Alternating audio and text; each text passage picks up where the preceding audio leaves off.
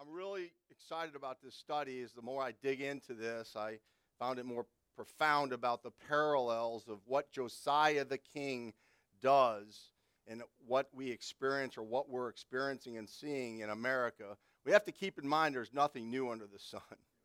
So, whatever we're seeing here in America that grieves our souls, this has been happening since the beginning of time. And, and Josiah caught my attention as I was reading where it says, as like unto him there was no king before him that turned unto the Lord with all his heart, might, and soul, according to the law of Moses, and there was no king after him that arose like unto him. That's a profound statement by God about this king, and I thought that was worthy of our study. So we're going to spend the next couple weeks and whatever time God wants us to allot to this particular individual, because there's a lot of great things you're going to see that he did, but you're also going to realize that there's a parallel here with America and where we face. So a little brief background for some of the folks that weren't here last week. Josiah was king at age 8. He had a grandfather, Manasseh, who was as wicked as any king that was around. For 55 years, God let that evil go on under that king. And then Amnon, his father, ruled for a short period of time. And then at age 8, Josiah becomes king. At age 16, he comes to trust in the Lord. That's what the Bible says. So assuming he got saved at age 16, at age 20, he starts to clean up the nation of Israel. He realizes without the word of God, has to be what was passed down to him. He realizes something's wrong with where we are at. He starts cleaning this mess up that Manasseh left. I call it demasonizing the nation of Israel. And at age 26, the word of God is discovered. So it had been gone for some time, decades. The word of God had been hidden like a famine. And all of a sudden, he hears about it through the high priest. He hears about the judgments of God. He wants to know, what does this mean? Are we under the curse of God? He gets to a prophetess, Huldah, and finds out that the nation's about to be judged like Israel, the northern tribes, had been judged. So the judgment was immutable and unchangeable and imminent.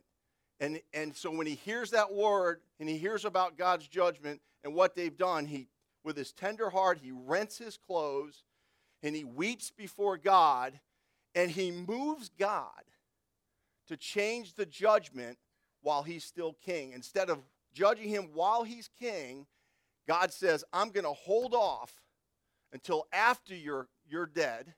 I'm going to hold off the judgment. So the judgment's still coming no matter what they do, but the fact is he held off because of the way Josiah responded to what God's word said. That we can move God. America can move. America's a mess right now. And I got to tell you, I wake up a lot and say, there's just no hope for America anymore. But then I'm reminded God can do whatever he wants to do. And he can take his people and people that aren't right and yielding to God and bring them to a place of repentance to realize, get things right, and God can move. And perhaps, because I believe the judgment of God is coming on this nation, if it's not already here. And so we'll see the parallels here.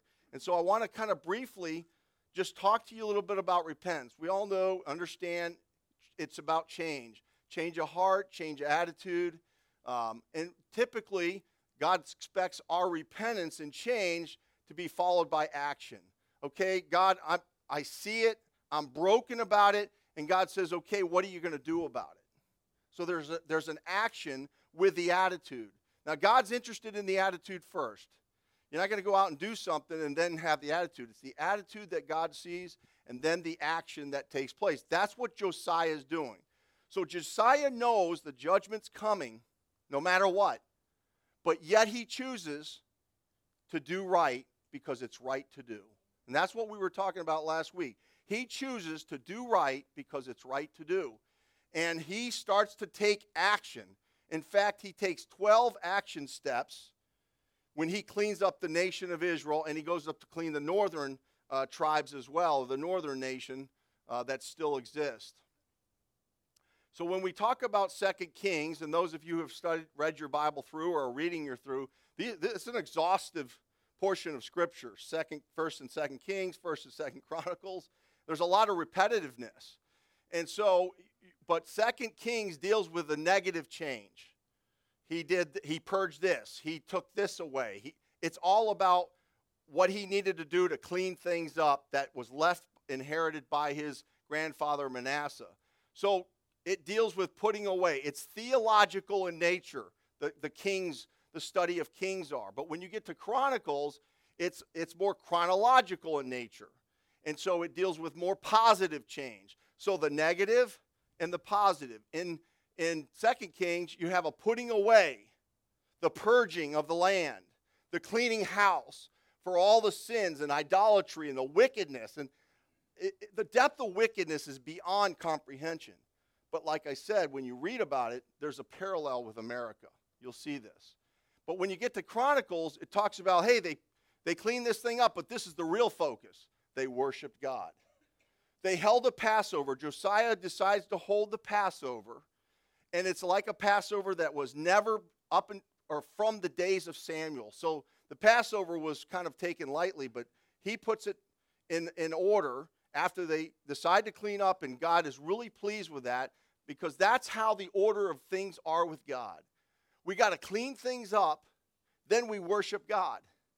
That's always been God's order. And I thought about the New Testament principle of if we want fellowship with God, we want God's power, well, the first thing that we got to do is make confession. Confessing our sins, dealing with putting away the things that are not right with God. Then we worship God. So with that thought in mind, let's go to the Lord in prayer, and we'll see what God has for us this morning. Father, thank you that we can gather together as your people. Thank you, Lord, for giving us the Holy Spirit, who is our true teacher. Lord, I'm just the mouthpiece here as an earthen vessel, but we know that we have this treasure in us, the Holy Spirit, to teach us, to guide us, to instruct us, to help us to understand the things that are important to you. May God, you help us this morning in a special way. May you edify your people, strengthen them, build them up. And I pray you'll comfort those that need comforting, strengthen those that continue to walk in faith. And I pray that you'll be glorified in all this and what is said this morning. In Jesus' name, amen. So again, the order for us as New Testament is confession and then worship of God. We understand that in a way, but this is all principles found throughout the Old Testament. So here, Josiah gets serious first. He puts things away, and then this is followed by worship. There's a lot going on in America today, and I'm not going to get too much in, but he Manassehizes the entire nation. And this is a real serious thing. I mean, today we really do have two theological events going on. We have the theology of God and the worship of God, and then we have the theology of the devil. When we get frustrated, and we see what's the promotion and celebration of abortion, and when we see the promotion and the celebration of perverted sex, we grieve in our souls, but believe it or not, that is an ideology. That's a theology. That's a worship by people who don't know God. And what we see today is what God is dealing with here with his people in the Old Testament. And, this whole idea of climate change. I'm not here to debate climate change. If you read scriptures and you knew scriptures, God's already told you what's going to happen in the future. This thing is going to get so hot. The weather patterns are going to change so dramatically in the tribulation. If God doesn't shorten the days, no one will survive. So we have this so-called climate change that's man-made, but really the climate change is part of the judgment of God. And what people don't realize is climate change today, the reason why they're pushing the agenda is because it's theological in nature to them. It's a belief that this earth is their God, and their right is to protect this earth at all costs for their God. Now, I know that's a little deep for some folks, but that's the reality of why people go to the extent they do with climate change, not knowing the scriptures. So, this boy is facing the same thing, but boy, he cleans house. Now, today, that's not going to happen. You got too many lawyers, too many courts. You got too much. Somebody tries to clean house. they're just going to line up the lawyers and it has to end up in the Supreme Court. But here, back in this day, this actually takes place. And so there's a real interesting lesson of warning in all this. Israel was supposed to be worshiping God. Now, they haven't kicked God out. There's probably a sense of a worship of God, a true God, but incorporated into their worship of God was the worship of Baal and other deities. And it got really ugly and really wicked, and they commingled this idolatry with the worship of God. Now, I know that just seems bizarre to us or foreign to us, but believe it or not, we are guilty of this at times. Idolatry is prevalent in our country. We may not be bowing down and worshiping stones and wooden idols and stuff like that, but there are other idols out there, whether it be sports or hobbies or entertainment or pleasures, they can become idols. So the principle is the same here, and there's a lesson of warning, and the reason why God was judging this nation or the southern tribes here in this case, is when the lifestyle and the rebellion and sin of a nation enters the church, the body of Christ, and there is no difference between the holy and the unholy, then that becomes a serious problem with God, and it brings his judgment. And that's where Israel is. They didn't see a difference between the holy and the unholy. It's like calling evil good and good evil. And the Bible says, woe unto them that do such a thing. You know, the New Testament, if you read in Corinthians chapter 10, Paul is addressing this issue because they had a lot of idolatrous worship before they got saved. And so he goes in there and says, did you know you can't take of the cup of the Lord and then the cup of devils. He also says you can't be a partaker of the Lord's table and also be a partaker of the devil's table. And so the warning is very clear. There has to be a distinction between what is holy and what is unholy. And the church bears the responsibility of what is holy for God. In every way, the world should say the reason why they don't like the church is because the church is supposed to be holy. But when the world starts to see the church as no difference, that's a dangerous place to be. Now, I could do a whole study on what's happening in apostasy and how the churches are moving themselves away from the truth of God, which is, by the way, prophecy. There shall be a falling away first before the man of sin shows up. The one pastor is talking about, the first thing you should start to see is a falling away. The churches are no longer holding to the truth. They're falling away from it. It's apostasy. And when they fall away from it, it's because they're allowing the world to enter into the church. God's always saying, no, there's beauty in holiness. And so it's God's constant reminder as we read, man, God, these people are so evil. These people constantly idolatry, worship, and then God's trying to tell us we got to be careful of that too. And we just have to remind ourselves all the time that God does not care for this. That's why the Bible always talks about be ye separate, be ye separate. Come out and be ye separate, and touch not the unclean thing. So here we go with the first action step. And I'll read here where he takes the vessels, which is the paraphernalia, and all the objects that were used to worship Baal. He takes the grove and the host of heaven, the objects that were used to worship the hosts of heaven, which we'll get into this at some point in time. That's really important. And he takes them, he burns them. It says outside of Jerusalem in the fields of Kidron, and he carries it over to the house of God. That's some visual. He burns everything they had been using to worship. And it was a clear message that he's going to take care of business, that you're only going to worship God and only God. Now remember, he got the nation to agree with him when his heart was broken and he wept before God. The whole nation got to hear what God had to say, and the nation responded like Josiah. So true repentance happened. It swept through the tribes. And now the action steps are happening. And so what is the grove? How many times you've read the Bible and said, what is a grove? A lot of people think that's just a garden of some sort. But the grove is not anything to do with a garden. The grove is more of a flagpole. It came from the term Ashereth, not to be confused with Ashtaroth, but Asheroth is really just a flagpole.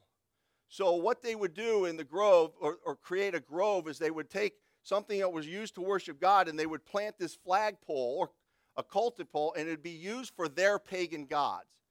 It was nothing more than a flagpole, which we use to, what? As a banner to promote something. Here, the American flag, or we promote the military flags, or whatever. Well, they used the grove, the flagpoles, to represent their deities. So they would put these flags on their grove, and then, like a tree, and they would represent, or they would promote and advertise for their gods. And it was placed in a temple of worship. So, banners to advertise for other false gods. This had been going on for 300 years. So every time you read Scripture, you read the grove, the grove, the grove. Those are flagpoles advertising deities for other gods, other than the true God. And God hates this. He warns about it in Deuteronomy 16. He says, don't you dare put a grove in my place of worship. He hated it. And he warned them against it. But they didn't listen. So it was a powerful action when Josiah goes in. He rips those poles, he burns them, and carries the ashes to the house of God. This boy is something else, man. Second action, he puts down the idolatrous priest. He cleans house, and he fires them from their job.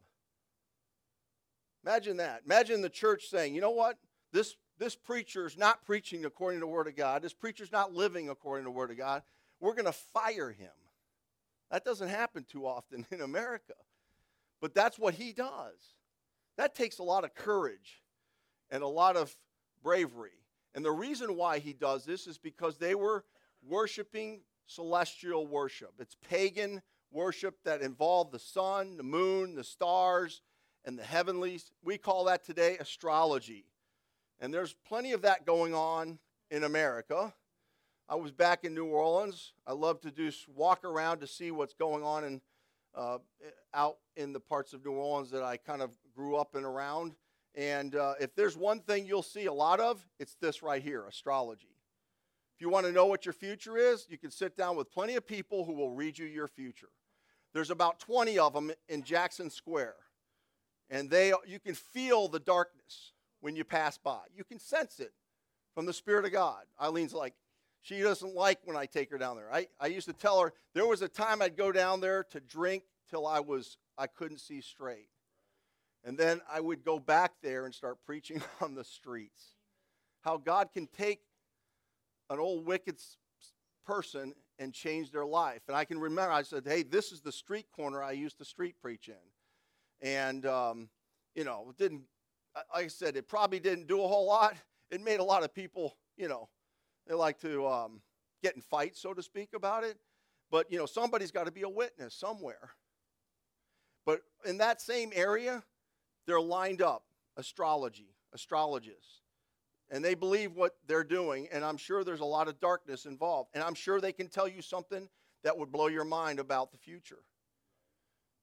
This subject is going to be real. We're going to talk about this at some point in time in the next couple weeks, because this stuff is real. Because remember, Satan is an imitator of what God has created. And there's a lot going on behind the scenes that Satan imitates and gets people to worship. That's what these priests, this is God's people, are worshiping astrology. Now, I'm not here to offend anybody, but you have no business, none of us as Christians, worrying about what my astrologist or what my horoscope is telling me. Now, help me with this. I want to hear. I'm looking out. I don't want to be alone here. I'll make you mad, but I've Christians I know is like, oh, my horoscope, or I was born in June, and I'm a this, and that means I'm this way. Be careful of that. Careful. God hates it. He put down the idolatrous priests. Why? Because they burned incense unto Baal, the sun, the moon, the planets, and the host of heaven. All right, we're going to probably end up just closing on this verse, which I have so much. This is a packed study. But he brought out of the grove from the house of the Lord, from without Jerusalem, under the brook Kidron. How many times you read that? Kidron. And burned it at the brook Kidron. He stamped it small to powder, cast the powder thereof upon the graves of the children of the people. So what he does is he actually pulverizes all these objects, and he takes the ashes, which, by the way, desecrating a grave is a really bad thing, and he just desecrates all the graves to send a message to the people of the past and the people of the future. Don't mess with this stuff. Now, so many times I read the brook Kidron or the valley of Kidron, and I've had a lot of what does that mean? Where is that? What is this all about? And if you were to look at a map, and Jerusalem's not that big, but you have Jerusalem, you have the Eastern Gate, you have the valley of Kidron with a brook going through, and then as you go up the hill, you have Mount Olives. Now, for those of you who've been to Jerusalem, and you're going to be probably better to testify of this than I am.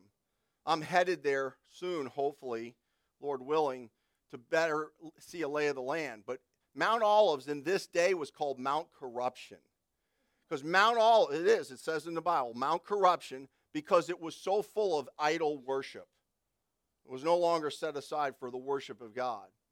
And so when you read this valley, he takes those ashes, and there's grave sites on both the hill here, and then as the valley as it goes back up into Jerusalem. And so, interesting enough, there's some interesting history here, is when you go from Mount Olives to the Eastern Gate, you'll see grave sites. One of the biggest grave sites in front of the Eastern Gate is a Muslim graveyard. Do you know why that is? That's today. I looked it up. I don't know how big it is, but it's big enough because the Muslims understand, they call it the prediction or the prophecy of Zechariah 14:4 that says there's a Jewish Messiah coming who's going to plant his feet on Mount Olives, and then he's going to head over through the Eastern Gate. Right, Brother Tom? As the king to establish the kingdom. We know that to be the Christ. They understood that prediction. They've heard about it. So they ended up putting those grave sites in front of the Eastern Gate for a reason. The reason for that is because they know that no Jewish leader would ever go through a graveyard, number one, to defile himself, and number two, certainly not a Muslim gravesite. So they're aware of this prediction that the king is coming from Mount Olives to go through the Eastern Gate and then to establish himself in into Jerusalem. And so they put those grave sites there. It's very interesting stuff of why they're doing it. And they said that they figured they could stop the prophecy by putting dead Muslims in front of the Eastern Gate. That's a fact. Now, the next section of this is a Jewish cemetery. It's on the other side of the valleys where the kings are buried and the prophets. And so as you go down into the valley of Kidron, as you go down from Mount Corruption, as it's called, the real estate value declines. So the more important people are buried up here, and the lesser people here, the more common people. But in Jesus' day, when you were into the valley of Kidron, there was a garbage dump in that area. You know what the name of that garbage dump was? Thank you. Good. Gehenna. Jesus used that visual every time he talked about hell. There are 4 terms for hell: Hades, Sheol, Tartarus, and Gehenna.